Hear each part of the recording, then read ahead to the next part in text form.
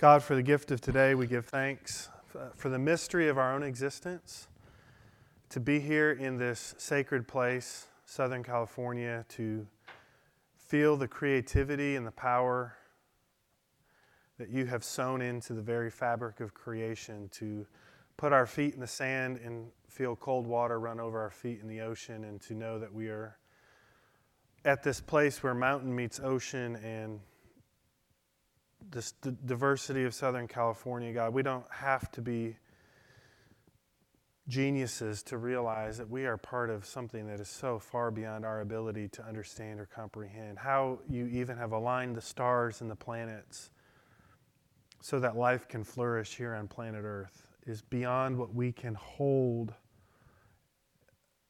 yet not even explain. So God, thank you for this afternoon, for the gift that is the breath that we breathe, for the blood that is in our veins. Help us to believe that you are closer to us than we are to ourselves. Help us to know from our head to our toes that you made us in love, that you made us in beauty, and that you made us in hope. This is our prayer in Jesus' name. Amen. So, today, every time a preacher preaches a sermon, or every time a preacher teaches a class, they're first doing it for themselves. I hope you know that. So every time now you hear a sermon for the next 6 months, I want you to think, oh, that guy's preaching, or that woman's preaching to herself, or he's preaching to himself first, because we are. We're trying to believe it too. Tom Long has this great line. He says that the preacher's job is to help the church talk themselves into being Christian. Okay, we're going to do this another day, right? So let's talk ourselves into this. So specifically today is I'm suspending all the normal rules by which I evaluate a presentation because I'm in California. And who's got time to be stressed? Right? We'll do that another time. So what I want to do is I want to share with you things that I think about all the time, and I don't always know how to even talk about them, and I don't even know always the orthodox theological way to talk about them. So I'm suspending some of those concerns because I think there's something going on in the world and in the deepest parts of our soul that we hear a particular song and something in us rises up and we don't know where it comes from. Or a friend has a baby for the first time and we haven't really been around babies, and then you go in the hospital and you walk in and you're like, my friend who could barely graduate college now is responsible for this other human, and they're going to let that friend who couch surfed for a year after college take that human out of the hospital. And then you look into the eyes of that baby and you're just like, what is this world that we live in? How did we get here? What are we doing here? So I want to go beyond dogma and doctrine. And I want to suggest that there is another. Some might call it mystical. Some people aren't comfortable with that word. Paul uses the word mystery all the time. So if you need Bible, you've got Paul talking about the mystery of the gospel, the mystery of the supremacy of Jesus. But I want to kind of go beyond dogma and doctrine, at least as we use those words, and just talk about being awake and being resurrected people and having our eyes open to the mystery of our own existence. I have 3 sons. So to start off, I want to start with a confession. Since I can remember in my earliest childhood, I have felt a tension between these 2 things: wondrous awe of creation and people, but also an awareness of my smallness and insignificance. Another way to say this is, as humans, we are born into paradox. And this is just one of the things that I believe about life. I have things that you're not going to change my mind about, like you should never order Chinese food at a restaurant a restaurant run by Hispanics. I learned that in Detroit. I grew up in Detroit. Randy Harris says you should never play chess with a Russian. You should never date a woman with a dragon tattoo. Like, it's not going to end well. And one of the things that I believe absolutely is that the only way I think you can be sane is to embrace the reality of paradox. We are both wonderfully and fearfully made, and we are incredibly insignificant. We are, each of us as individuals, walking miracles, right? Everything that has to go on in Colin's body right now to keep Colin awake, to be one of the best note takers I've ever been around. Everything that's happening in his respiratory system and with his skin and eyes, and the way that I'm using air particles to come out of my mouth to project onto that inner part of his ear that then transmits to the brain. And you're doing that right now as you're hearing me talk. Like, everything is a miracle, right? And yet, we're so ordinary, so commonplace, so mundane.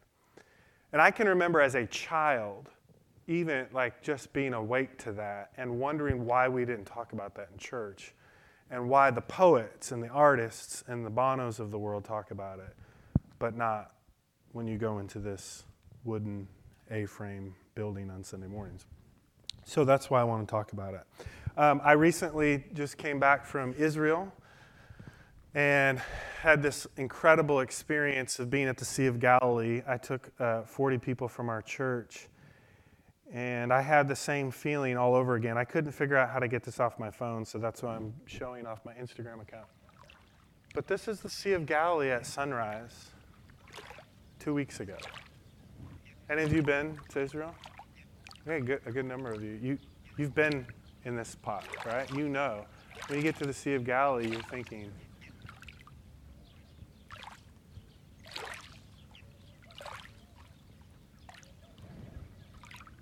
I love Jerusalem, but I'll take the Sea of Galilee over Jerusalem the whole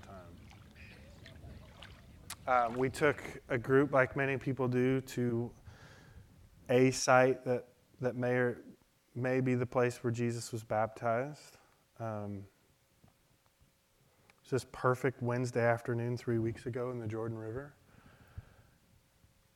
20 people were baptized. And you're in the water. If you guys got to hear Colin's talk this morning from John 7, you're in the water and you think about your body. I was thinking about this too this morning. Your body is 90% water, right? And you're in the Jordan River. You know the imagery of the Spirit hovering over the water in Genesis 1, and you know that Revelation ends with the new heavens, the new Jerusalem, and there's a city and a river runs through it. And to be in the Jordan River with these people from your church family who have traveled so halfway around the world, and then the sun breaks out, you have these incredible trees, it's perfect 75 degrees day, you're in that river, and to make the claim that you believe that the second member of the Trinity left Father and Spirit to move into Nazareth to launch this thing called the Kingdom of God. And oh, by the way, we're not talking about the Caesars from 2,000 years ago. We're talking about that guy. Do you see why it's almost more than our minds can hold? And do you see why so many people walk away from it? Because it's beautiful, but it's crazy. Right? It is a beautiful story, but you guys, it's a crazy story. It's a crazy. I was with a Christian and Jewish friend recently, and the Christian friend was chiding our Jewish friend about Hanukkah. If you know the story, the Christians would say the myth or the legend around Hanukkah. My Jewish friend was like, time out. You want to talk about crazy stories? Is that what we're talking about today? And then, we changed the subject real quick. Okay, so another example of this, I'm just trying to invite you into this kind of way of thinking. The Atlantic ran this video a year ago in which a team of people went out to the desert. I believe they're in Arizona, and they wanted to draw or help us feel the scale of the universe.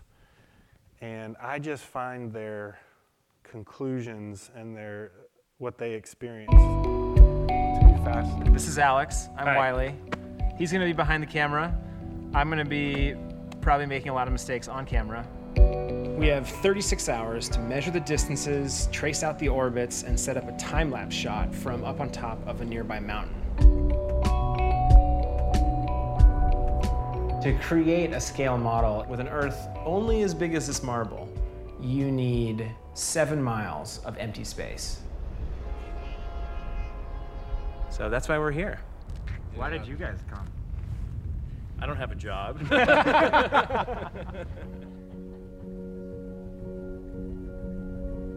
At this scale, the sun is 1.5 meters, so about that big around.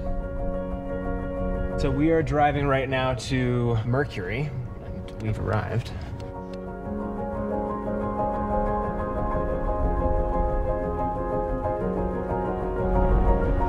Venus is the same size as Earth.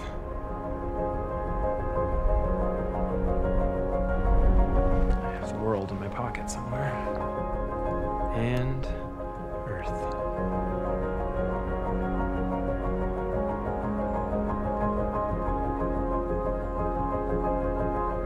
And this is Mars.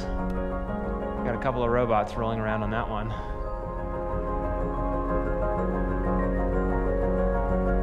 Once the time lapse is ready, we'll drive each orbit with a light.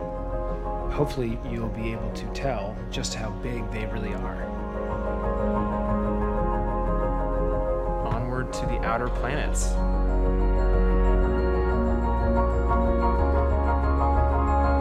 Jupiter.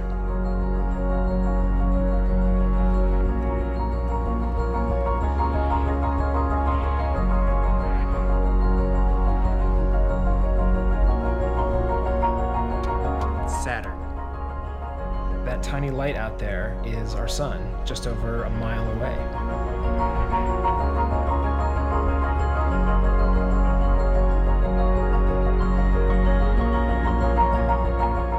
The sun's way, way out there now.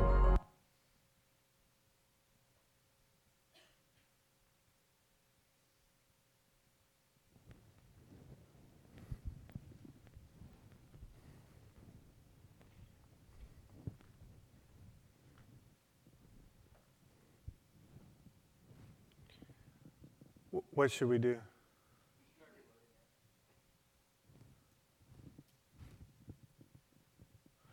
This is when you realize you're the most powerful man in the room.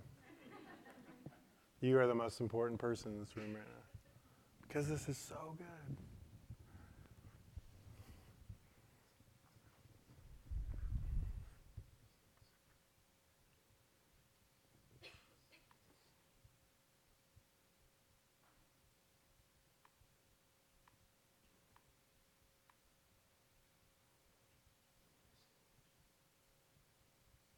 So let's do this while he's figuring this out, and he's going to, we believe.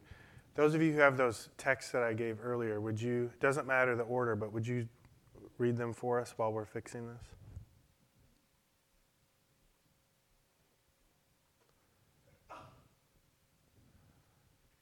Genesis 1:31. God saw everything that he had made, and indeed it was very good.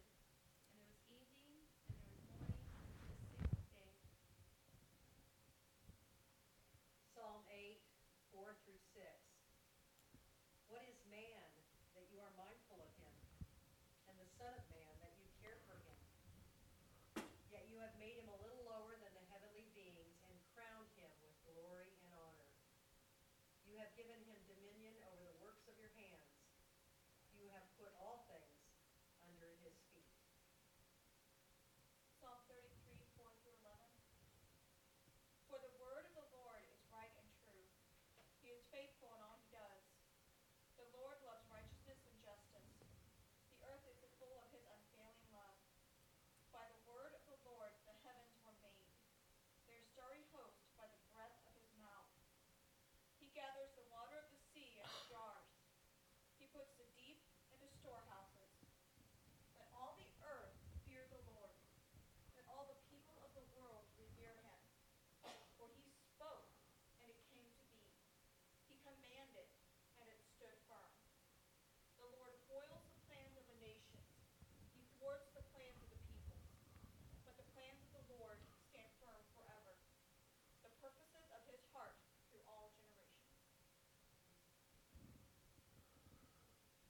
Who's got the other one? Ryan's got it. But ask the animals, and they will teach you, or the birds in the sky, and they will tell you, or speak to the earth, and it will teach you, or let the fish in the sea inform you. Which of all these does not know that the hand of the Lord has done this? In his hand is the life of every creature and the breath of all mankind. Does not the ear test words as the tongue tastes food? Is not wisdom found among the aged? Does not long life bring understanding? To God belong wisdom and power. Counsel and understanding are his.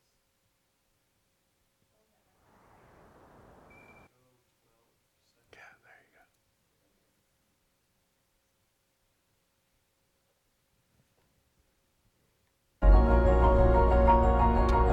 Saturn. It's just not.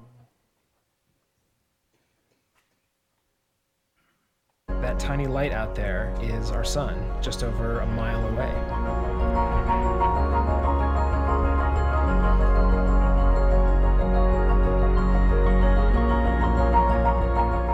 The sun's way, way out there now.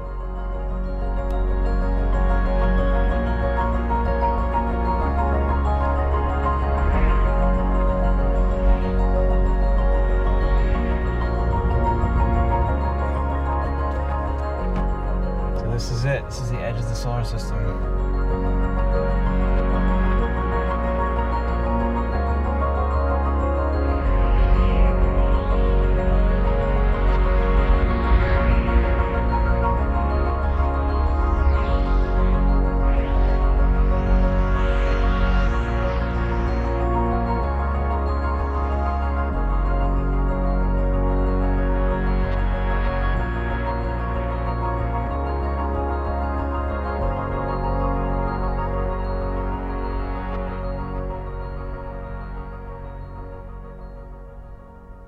So right now, it's about 7 a.m.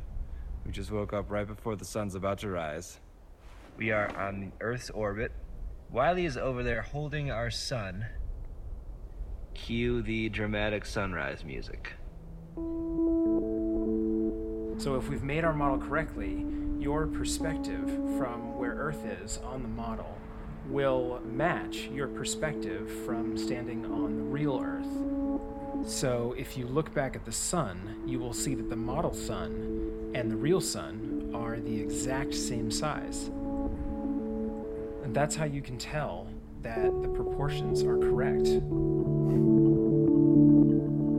There are 24 people in the entire history of the human species, billions of people, who have actually seen the full circle of the Earth with their own eyes. Following the breakfast, the astronauts went to the suit room where they donned their spacesuits. This is man's attempt to get to the moon. 0. We have liftoff.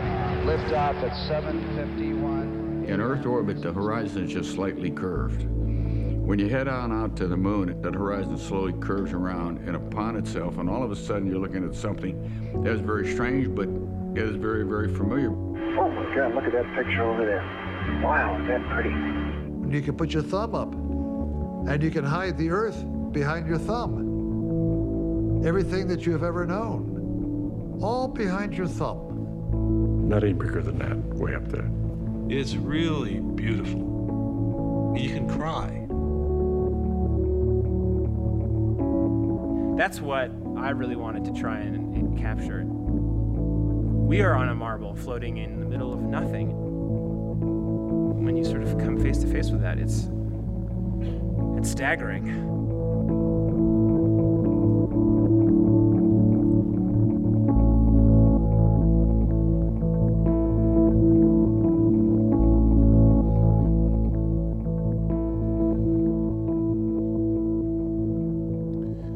So the next time someone in your church wants to argue about if Junia in Romans 16 is a male or a female, be like, we are on a marble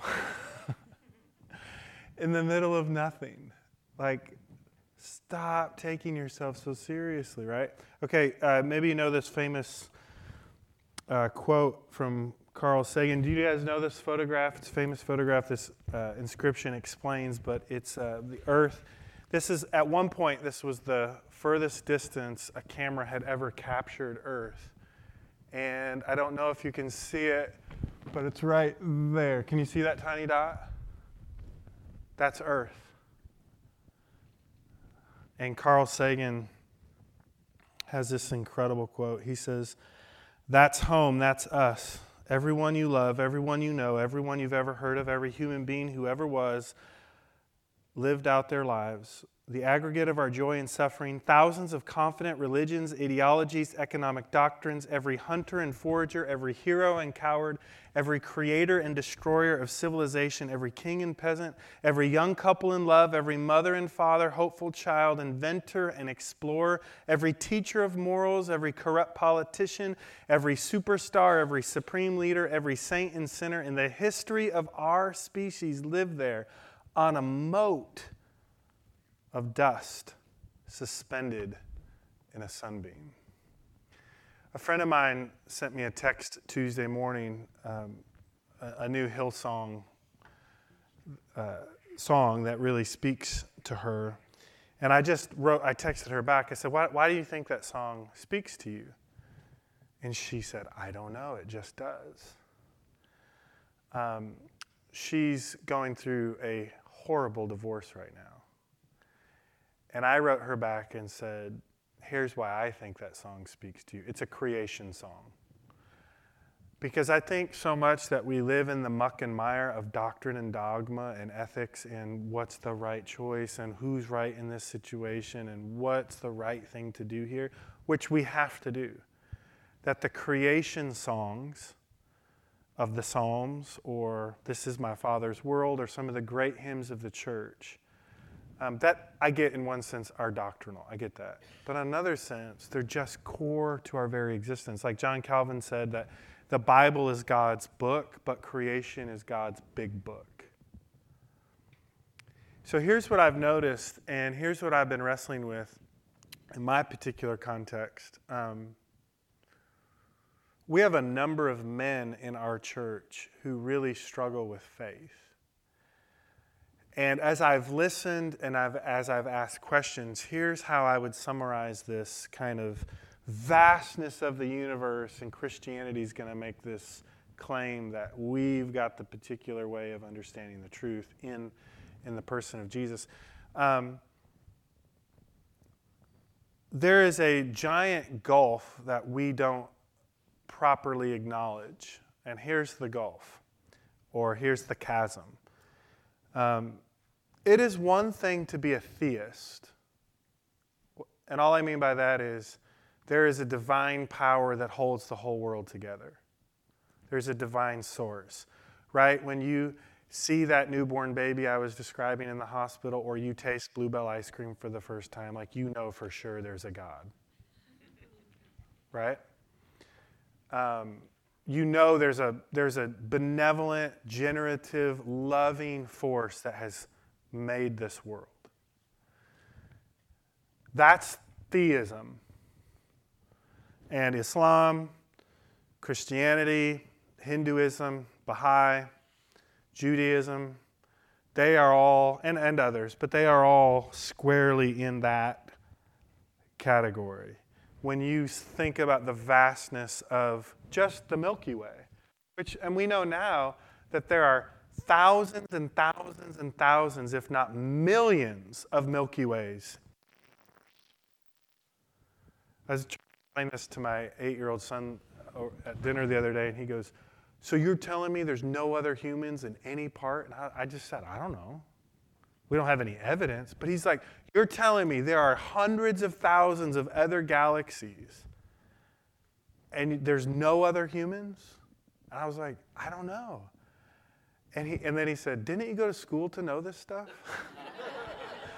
Like, your education failed you, buddy. But what I've noticed in our churches, when you get faced with this vast reality, this vast picture of, we live on planet Earth, which is this tiny marble suspended in the middle of nothingness, right? And we live our lives in changing diapers, and how much did that Uber cost? And Right, we lose sight of that wonder. Particularly, I don't know why, but particularly in my context for men, here's the rub. Here's where it really gets difficult. It's not hard for many of the men that I share life with to say, yeah, there's a divine force that makes babies and Bluebell ice cream and NBA basketball, right? And all the things that are like really good about life. But to cross the chasm, do you know where I'm going with this? And to say that that generative force, that unmovable being, that supreme power lived for 33 years in the backwoods of Galilee. This is the chasm that a lot of people are living in right now. And we use terms like secular, or sometimes on our worst days we use terms like pagan, and I understand that. And I love how Christine Caine said this the other day. She's like, you just get in the middle of life and you live in the complexity and the mystery of it all, and before you know it, you have a context like ours where most people just think, going to church is not going to help me cross that chasm to say, okay, who made the sunset and the moon, and now I'm going to be a deacon or deaconess at my local. Do you understand what I'm saying? Like, this is where we are living right now in American culture. Most people look at a sunset or hear a new song that really speaks to them, and they know intuitively there's something bigger than all of us, and are comfortable calling that God. But to make the move to say that God chose to uniquely express himself in the person of Jesus, that's a lifetime's worth of work for some people. And most of the men, I'm just speaking from my experience, but most of the men that I know who have left faith, that's why. They can't, and I'm guessing some of you have children and grandchildren who are in that. We're even seeing that in youth group now.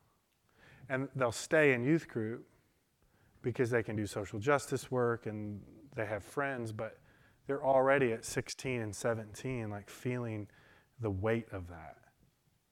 And that I'm 39 years old, so I'm younger than some of you, older than some of you, but we were not thinking about that when I was 15 years old. Okay, let me pause there. Does that make sense? Any of you experience that? Any of you live in that?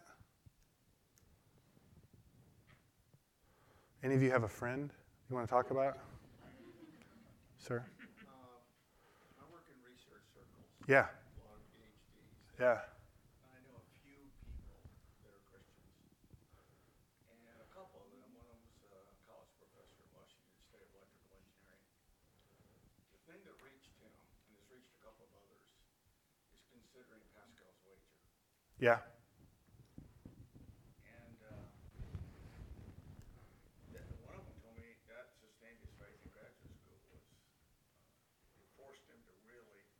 Yeah. Yeah, that's interesting. When I'm in those conversations, that often comes up, and it is helpful. The other thing that's helpful in those conversations, it's not definitive, but helpful, is that we are all story-driven creatures. So there's this incredible book, I can't remember the author's name right now. He taught at Brown for a long time, but his book is called The Storytelling Animals. Any of you familiar with this book? Storytelling Animals, I think, is a must-read. If you're a teacher, educator, preacher, his contention, he's not a Christian, but his contention is that story is what has allowed humanity to flourish over the last 5,000 to however far back you want to date that. I'll let you insert your own number there. And he looks at different civilizations, ancient and contemporary, And he looks at the way that story allows the human body to continue. And he looks at it from a neurological sense of what story does for the human body. And so the move there is when, let's say, this very thoughtful, loving, generous, good person who was taught in the way of Jesus and grew up in a healthy community and started to have those questions at 11, 12, and 13 about the galaxy and how do we know that we represent truth and all that. When they start to really feel that gulf, and the gulf goes from just being a little chasm to this giant Grand Canyon, the existential crisis that those people face, or you face, is what will you replace it with? You can't be storyless and be a human. It's impossible. Every atheist I've ever known, every agnostic I've ever known, every pantheist, panentheist, deist, there's a story there, right? I got to go to the Comedy Store late last night in Hollywood, which I'm sure is a must-do for most Pepperdine lecture attenders. But every comedian who came out, I'm kind of doing my Monday morning, pseudo-psychologist read on the situation. Every one of them are brilliant at what they do for one reason. They are trying to make sense of their own story. Also known as Seinfeld. He just inverted it and did the Ecclesiastes move, right? So what I have learned in these conversations and sharing life with these people, these friends who live in that chasm, is to say, okay, if you're not sure about the Jesus story, which I'm going to get to tomorrow, but if you're not sure about the Jesus story, what are you going to do? And we know this from research, but where people usually get caught in this or feel really pressed is not when they get married. It's when they have kids. Right? What are we going to tell them? How many people have come back to Otter Creek since I've been there the last 10 years and said, we're not sure what we believe, but they know intuitively they've got to give their kids a deeper, richer story than their Little League baseball team, right? Or the Cub Scouts. Well, how do you feel about books like Ubu Stone or Lee Strobel's the apologetics, yeah. The Case for Christ? Yeah, I think those, absolutely. Absolutely. I think they're really helpful for a very particular kind of person. And then there's other people. Does that make sense? So some people are experiential, some people are rational. Some people are artistic, some people are scientific, just using simple categories, right? And I think for a certain mind, I think those approaches are that apologetic is really helpful. I think for other people, it's interesting, but it doesn't move the needle as much as you think it might, or I might think. But yeah, I don't want to discount that at all. Okay, other experiences with this gulf that I'm talking about. You have this realization that, there has to be something that holds the world together that's made this, but to make the creedal Orthodox Christian confession that power became Jesus of Nazareth and lived for 35 years and preached the kingdom of God and was crucified and raised on the third day. Wow, that is a big leap of faith. Do any of you have things that you're wrestling with right now? Yeah. I'm noticing young parents who grew up in the faith but aren't sure they want to tell their kids the same story they were told. They're trying to figure that out in a new way that they didn't have to before then. Yeah. We have... Right. We have one of our best Bible teachers in our children's ministry program. I say that because I really like her. She will call me once every 6 weeks on like a Saturday. And she's mid-60s. Like, she's good at this. She's been doing this a long time. And she'll call me on a Saturday and be like, okay, how should I teach 2 Kings to third graders tomorrow? And I used to mess with her, I used to text her back and be like, you don't. That's how you do it. You don't do it. But what Colin's pointing out is what we've done when we've tried to contextualize particularly difficult stories, right? Is that our kids become 16 and 18, and then they're really smart, and they go back and actually read them, and they recognize, that's not the story you told us. So the question is, do you smooth the rough edges, or do you just skip it altogether? And I mean, just the first 11 chapters of Genesis, there's 10 or 11, you're like, And Noah got drunk and lay naked before the Lord. The next VBS.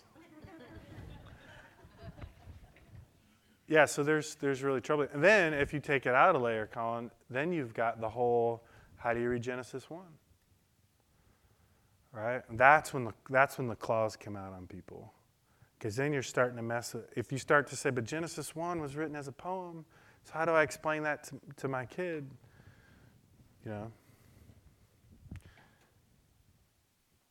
Is it scientific proof or is it the Beatles, Genesis 1? Like, is it art? Is it science? Is it both? How does that work?